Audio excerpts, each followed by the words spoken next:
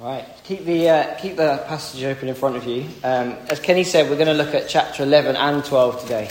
But chapter 12 is very long, so I thought we'd just read chapter 11 is very long, so I thought we'd just read chapter 12. Can everyone hear me?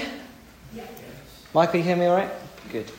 I want to start with chapter 12 and verse 8. Because in chapter 12 and verse 8 it says, I heard, but I did not understand. Anyone else feeling that?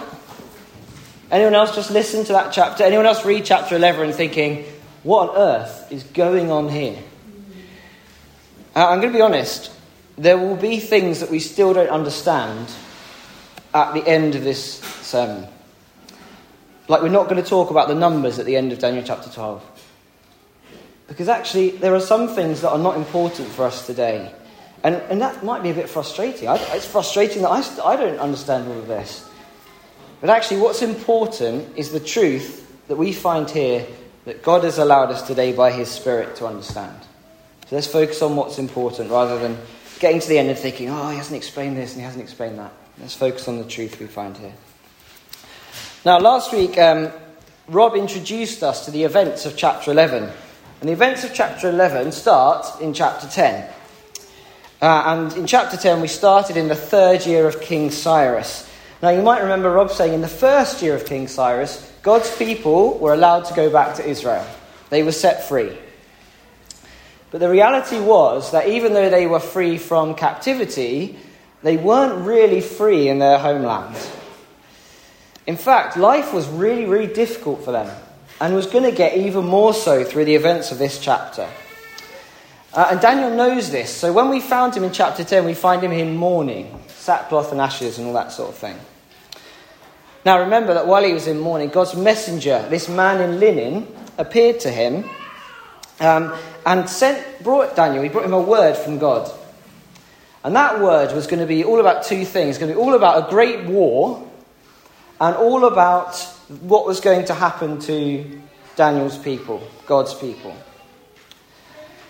And in chapter 11, what's going on is the man in linen is explaining all the details of this great war. Lots and lots of details. A 4-century-long conflict in the Middle East. 400 years of war. And before we dive in, there's a couple of things I want us to remember. Two things that we need to bear in mind. First one is this all came true. All of it came true. All of the things that we're about to look at in chapter 11 are written in the history books. We can when we read about the kings of the south and the kings of the north, we can put names to those kings and dates to the battles that they fought. And in fact, the first readers of Daniel might well have been living in the reality of what was going on here. And we're not going to go into every single detail today. There's no way we've got time for that. But if you're interested, the details are written down in historical books called the Apocrypha that support what it says in the Bible. It's not the Bible, but they are historical books that support. So have a read if you want to know the details. A second thing we need to bear in mind. This is more, and Rob said this last week, this is more than just historical, physical battles. Behind all of this are spiritual forces. A reflection of the battle between the kingdom of God and the kingdom of the devil. And we know this in the battles we face too, right? Rob, we quoted from Ephesians last week. We don't wrestle against flesh and blood, but against the rulers, against the authorities, against the cosmic powers over this present darkness, against the spiritual forces of evil in the heavenly places. And Rob reminded us that this battle has been won by Jesus. So let's keep these two things in mind as we read through. We're going to start in chapter 11. And chapter 11 is all about the true vision of the great war of wicked kings. It's a bit of a mouthful, I apologise. The true vision of the great war of wicked kings. Let's start in Daniel 11. I want to read verse 1 to 4. As for me, this is the man in linen talking, not Daniel. As for me, in the first year of Darius the Mede, I stood up to confirm and strengthen him. And now I will show you the truth. Behold, 3 more kings shall arise in Persia, and a 4th shall be far richer than all of them. And when he has become strong through his riches, he shall stir up all against the kingdom of Greece. Then a mighty king shall arise, who shall rule with great dominion and do as he wills. And as soon as he has arisen, his kingdom shall be broken and divided towards the four winds of heaven, but not to his posterity, nor according to the authority with which he ruled. For his kingdom shall be plucked up and go to others besides these. So this man in linen has been with Darius, and that's important because in the first year of Darius, that's when the decree was written to release the people of Israel. It didn't happen until Cyrus, but it was written then. So it shows us that God had a part to play in releasing his people from captivity. And what he's doing now is telling Daniel the future for these people who are going to be released. All through this man in linen. And it's a future of being caught between two warring empires. And I'm going to summarise a few bits that I think are important. But have a read. If you haven't had a read before, have a read through afterwards. It starts with the great kingdom of Persia, which we've come across in previous chapters. And we have three more kings that control this whole area, and a fourth king that's even more powerful. Now, his name was King Xerxes I. Okay, and he came to power in 486 BC. He tried to invade Greece and was defeated and died in 464 BC. And after him comes the king we saw in verse 3, right? And his name was Alexander the Great. You might have heard of him. And he defeated all of this area and became king. He became the new king of Persia. And actually ruled there until 323 BC. So we've done over 100 years already. And the problem was, he didn't have any children. So when he died, he didn't pass his kingdom on to his heir. Instead, his kingdom was split between his generals, his chiefs. And it turned into this. And this is where we get the kings of the north and the south. I apologise if this is boring. It sets the scene. Now, kings of the south. In the south, you see here, in the grey, we have the Ptolemaic Empire. And it started with Ptolemy I. Now, he was based in Egypt. And he starts the kings of the south that we find in chapter 11. And in the north, we have, starting off was Seleucus I. Okay, and he started off the Seleucid Empire. And he starts off the kings of the north. Are you with me? Are you with me? Okay, good. And over the next 300 or so years, okay, basically these kings are in constant battle with each other. They fight kind of in the middle. Now look in the middle, we have Jerusalem, God's people in the middle. This is why it's so difficult. It's got a laser on it. Yes, it's here. Okay, God's people went back to their homeland and were constantly caught in massive war between this empire here and this empire here. So life was not easy for them. What would happen is one of the kings from the south or north would raise up and attack the king on the opposite side. And either succeed or be defeated. And that's what goes on throughout the whole of chapter 11. Sometimes in verse 6, they send their daughter to try and sort everything out. But that doesn't work either. And a daughter in verse 6, she was called Bernice. She was poisoned. They could definitely make a TV series out of this. There's definitely content in here for a Netflix series or something like that. Anyway, they keep going on, and they go and they enter each other's fortresses, and they steal each other's stuff, and they kill tens of thousands of people. And for a long period of time, the Seleucid kings, these guys, they were winning. They've got more space, so that makes sense. And battle after battle, there's a few things we find that come up again that kind of define what these kings are like. And they have their fortresses. The word fortress comes up a lot. They set up their fortresses, their kind of stronghold. And those fortresses stand until someone comes and knocks them down. It talks a lot about they do as they will. These are kings that do as they want. They're not going to do anything anyone else ways. They're not going to listen to anyone else. They do things as they want. And eventually they fall, they stumble, and they fail. Even the most powerful of them. Then, in verse 21, comes the most evil of all. Have a look at verse 21 in chapter 11. One of the kings has been defeated, and it says, "In his place shall arise a contemptible person to whom royal majesty has not been given. He shall come in without warning and obtain the kingdom by flatteries." He's described as contemptible. People will not like him. People will hate the things he does, will hate who he is. And his name was Antiochus Epiphanes. We call him Ant, okay, for short. He's so crafty, he manages to make himself king, not because he is royal, but because he pays people.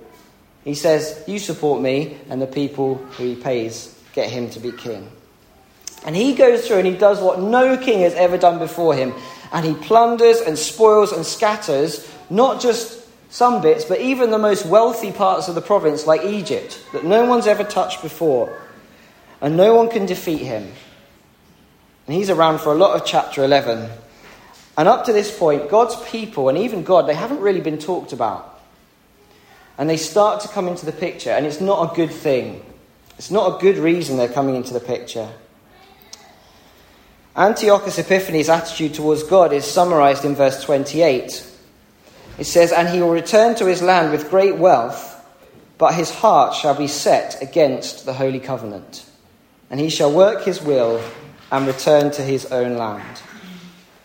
One example of that is that on his way back from Egypt, when he's coming back with lots of money, he goes through Palestine. And he finds the Jewish people rebelling against him. They're rebelling because they're not living the way he wants them to. And he kills 80,000 of them. Men, women and children. The second time he tries to invade Egypt, look at what happens. This is written down here in verse 29. This is in 167 BC. Verse 29, at the time appointed he shall return and come into the south, but it shall not be this time as it was before. For ships of Kittim shall come against him, and he shall be afraid and withdraw, and shall turn back and be enraged and take action against the holy covenant. He shall turn back and pay attention to those who forsake the holy covenant. He's having a tantrum because he loses. He doesn't win this time. And he has a tantrum and he goes back to the people of God and he murders them. And he was so against God that he actually started this murderous campaign on the Sabbath. And he doesn't stop there. Have a look at verse 31. Forces from him shall appear and profane the temple and fortress, and shall take away the regular burnt offering, and they shall set up the abomination that makes desolate. What he did is he went to the temple of God, and he smashed down the altar that people would have used to worship God. And in its place he built an altar to Zeus. Now Zeus was the god that he worshipped, and not even any of the kings before him had worshipped this god. And on that altar, the altar to God, he sacrificed a pig, which was the most unclean of Jewish animals. So this is a man, this is a king that despises God. And he does everything he can to show that. And after that, he sets himself up as small g, God Almighty. Have a look at verse 36. It says, and the king shall do as he wills. He shall exalt himself and magnify himself above every god, and shall speak astonishing things against the God of gods. He shall prosper till the indignation is accomplished, for what is decreed shall be done. He shall pay no attention to the gods of his fathers, or to the one beloved by women. He shall not pay attention to any other god, for he shall magnify himself above all. He shall honour the God of fortresses instead of these, a God whom his fathers did not know. He shall honour with gold and silver, with precious stones and costly gifts. He shall deal with the strongest fortresses, with the help of a foreign god. Those who acknowledge him he shall load with honour. He shall make them rulers over many, and shall divide the land for a price. And all this happened at the appointed time. God has planned to allow these things to happen in the future, in time, in his order, and he's laying this out before Daniel. This is what's coming. And in the middle of all this description of the evil acts of Antiochus Epiphanes, we see three responses. There's three responses to this contemptible evil. It falls into three groups of people. Group one are the seduced. Have a look at verse 32. It says, he shall seduce with flattery those who violate the covenant. So there's people living in the area, their hearts are already against God. They're already engaged in a wicked lifestyle. And what he does is Antiochus Epiphanes, he goes to them and says, well done. You're living the right way. You're standing against God. Come and join me. And he builds up his people engaged in wickedness. And they stand firm against God. Okay?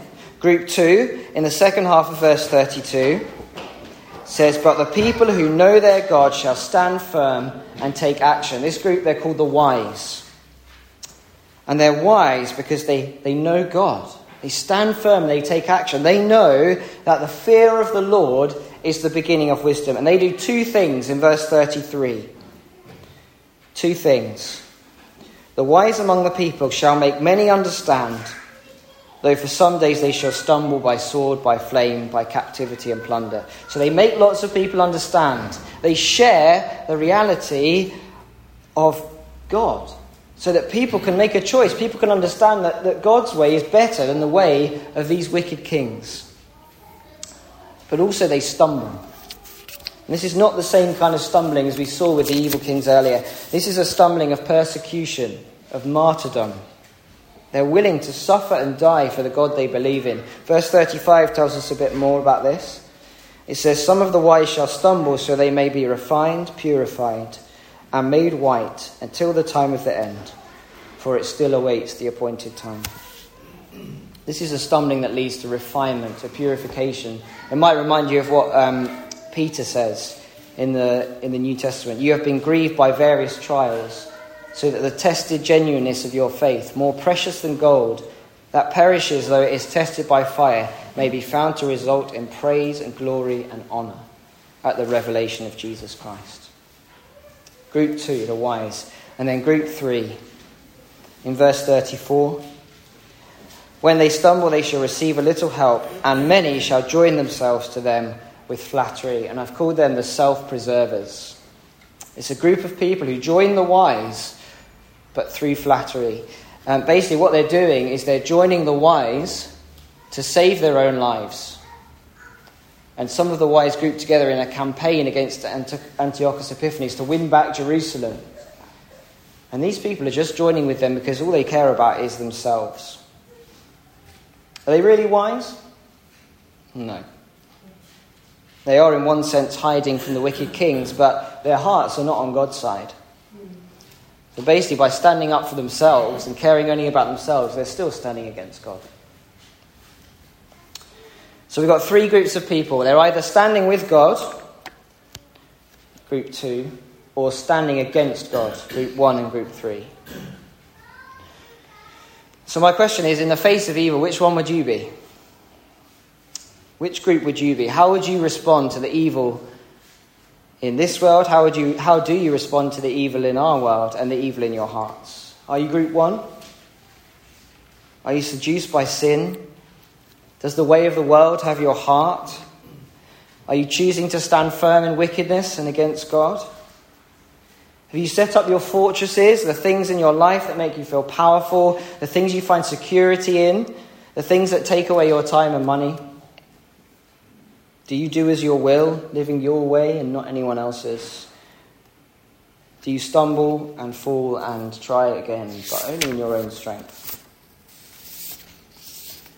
Are you trying to set yourself up as God Almighty, standing against God?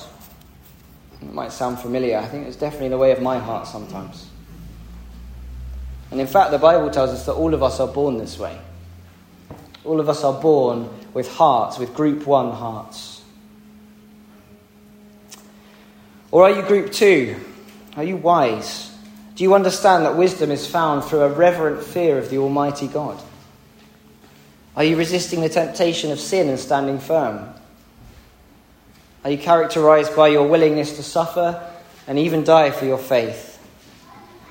Are you striving to make many understand the good news of the gospel, following the great commission of Jesus to go into the world and make disciples of many nations? High standards.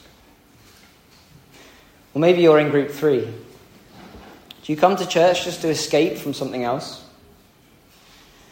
Is self-preservation your aim? Do you block out or endure whoever's standing up the front talking about Jesus just because it's better than what's outside? The reality is that you're standing against God. So we've got 3 groups. And we're going to keep talking about those 3 groups as we continue. So we go back to chapter 11. We're not finished yet. And we've got chapter 12 to do. Are we okay? Sure? Okay, good. Through the rest of chapter 11, Ant he continues his reign, and there's one last big battle that basically, in verse 41, it comes together in the land of Israel and leads to thousands and thousands more being killed. Now think of the people in this situation. They've been stuck in 400 years of war. And they've been experiencing this reality, and they might even be reading about it if they're reading the book of Daniel. And they're going to ask themselves, how much longer is this going to go on for? What's going to be the outcome? It comes in chapter 12. What's going to be the outcome of this? Is it worth it? Is it worth standing firm when so many of us are dying? Why don't we just go and join Antiochus Epiphanes? I think we ask similar questions, right? When we realise that our hearts are group one hearts, we say, well, what hope is there for us?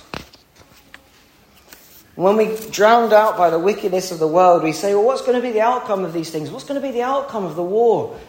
The war's going on at the minute in the Middle East and in Europe. When we realise how difficult it is to be in group two and stand firm from God, and we say, is it worth it? Is it really worth it? And I imagine that our persecuted brothers and sisters in countries like China and North Korea ask the same questions. And so we need to find some hope.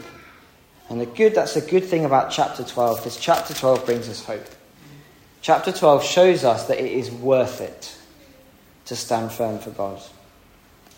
And at the beginning of chapter 12, we're moving from more sort of concrete historical events to kind of more spiritual events. Chapter 12 is not yet finished. Chapter 12 kind of talks more about the spiritual battle that's going on, but it shows us that there is hope in God's deliverance. So have a look at the first part of verse 1a. It says, at that time Michael, the great prince, who has charge of your people, shall arise, and there shall be a time of trouble such as there has never been since there was a nation till that time. That doesn't sound very hopeful. But then look at 1b. But at that time, your people shall be delivered, everyone whose name shall be found written in the book of life. Here is hope. Here is deliverance. Here is the end goal for those who are in group 2 who have been standing firm.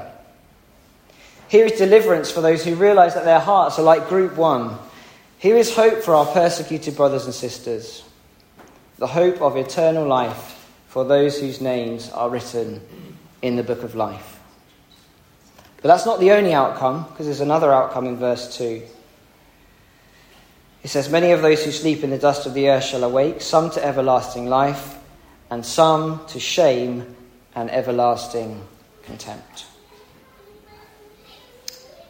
The outcome is for those who stay in group 1 and group 3. The outcome for those who join in wickedness.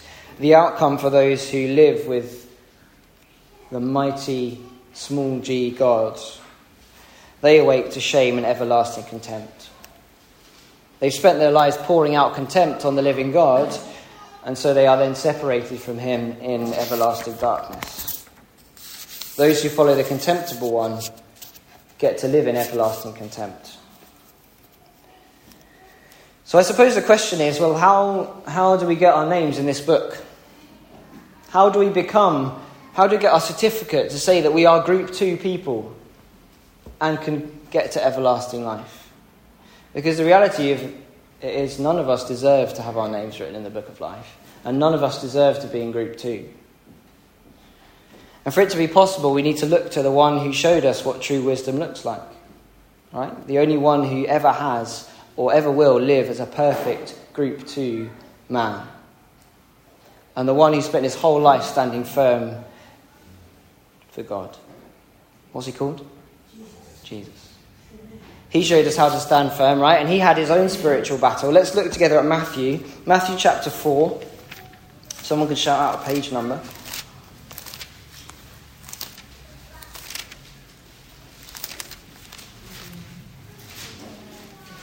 Sorry? 809. And here we find Jesus showing us how to stand firm in a spiritual battle. It says, then Jesus was led up by the Spirit into the wilderness to be tempted by the devil. And after fasting 40 days and 40 nights, he was hungry. And the tempter came and said to him, if you are the Son of God, Command these stones to become loaves of bread." But he answered, "It is written, man shall not live by bread alone, but by every word that comes from the mouth of God." Then the devil took him up to the holy city and set him on the pinnacle of the temple and said, "If you are the Son of God, throw yourself down. For it is written, he will command his angels concerning you, and on their hands they will bear you up, lest you strike your foot against a stone." And Jesus said to him, "Again it is written, you shall not put the Lord your God to the test." And again the devil took him up to a very high mountain and showed him all the kingdoms of the world and their glory, and said to him, "All these I will give to you if you fall down and worship me." Then Jesus said to him, "Begone, Satan, for it is written, you shall worship the Lord your God, and him only shall you serve." So when the devil says to Jesus, "You live your own way. You're hungry? Eat." Jesus says, "I'm going to live God's way. His words are what matters." And when the devil says to him, "Well, go on, you perform, you show people who you really are," Jesus says, "That's not the way. My way is one of suffering." And when the devil says to him, "Look, I can set up a massive fortress for you," Jesus says, "I'm not here for that. I'm here to worship and serve God and him alone." And he was the one who was the true word of God, and he stood firm on God's words. Through a ministry of humbly serving others, including his closest friends, in his way, which is the way of true righteousness, he bowed to his Father's will, not his own will. He followed his Father's will and stood firm even to death on a cross before he was raised to eternal life, so that there is hope for those who stand against him. So that there is hope for our wicked Group 1 heart. So that there is hope for those hiding in Group 3. This is how our names are written in the book of life. This is how we become certified wise Group 2 people. We believe in Jesus. John 3:16 says, "For God so loved the world that he gave his one and only Son, that whoever believes in him should not perish, but have everlasting life." And believing means you're recognizing, right? You're saying, "I'm living the wrong way. My hearts are in the wrong place. My heart is in the wrong place.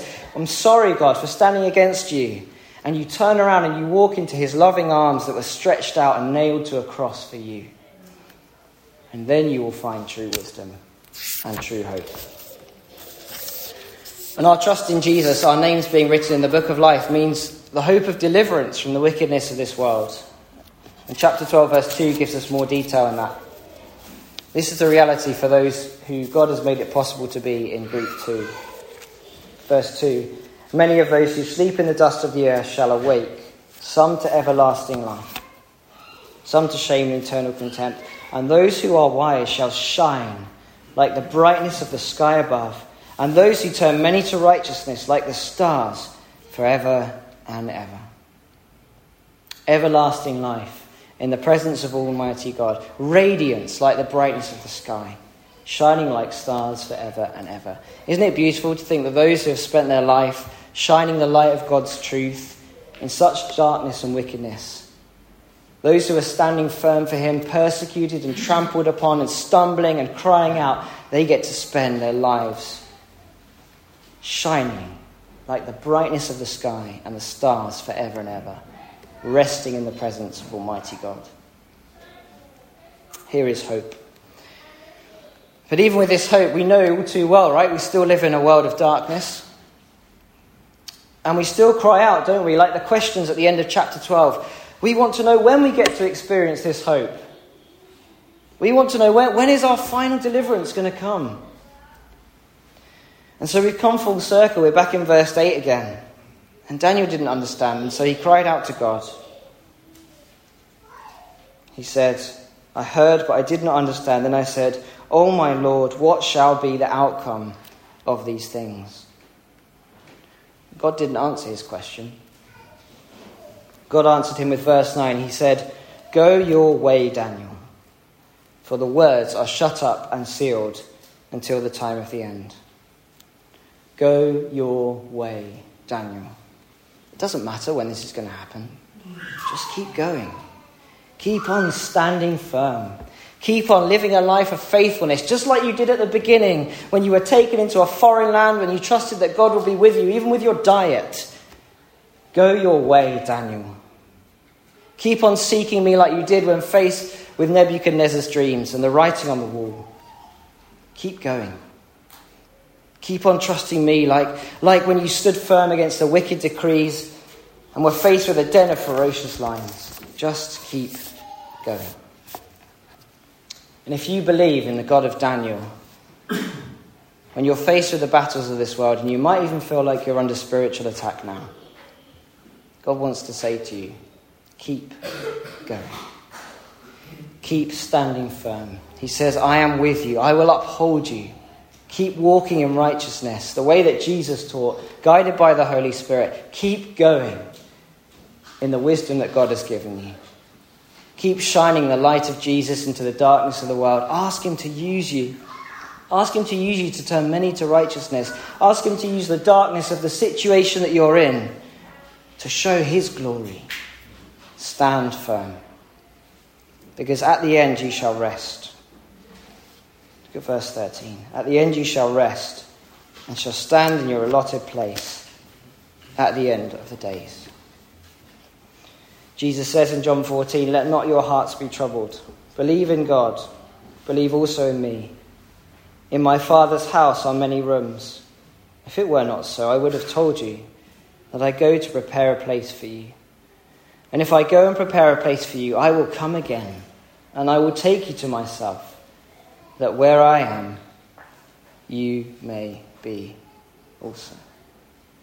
Amen. Amen. Let's pray.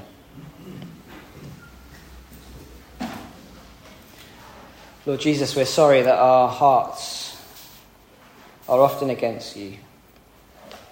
That often we choose to stand with the wickedness of this world rather than with your way of righteousness. I thank you, Lord, that there is hope for us in the deliverance that you gave us through the blood of Jesus. That you make it so that you look upon us and see us as righteous because of what Jesus has done. And Lord, I pray that we would be challenged today to live a life standing firm for you. To want to turn many to righteousness. To trust you. To trust your timing. To trust that one day we will stand in our allotted place with you. Forever and ever. Everlasting life. Thank you, Jesus. Amen.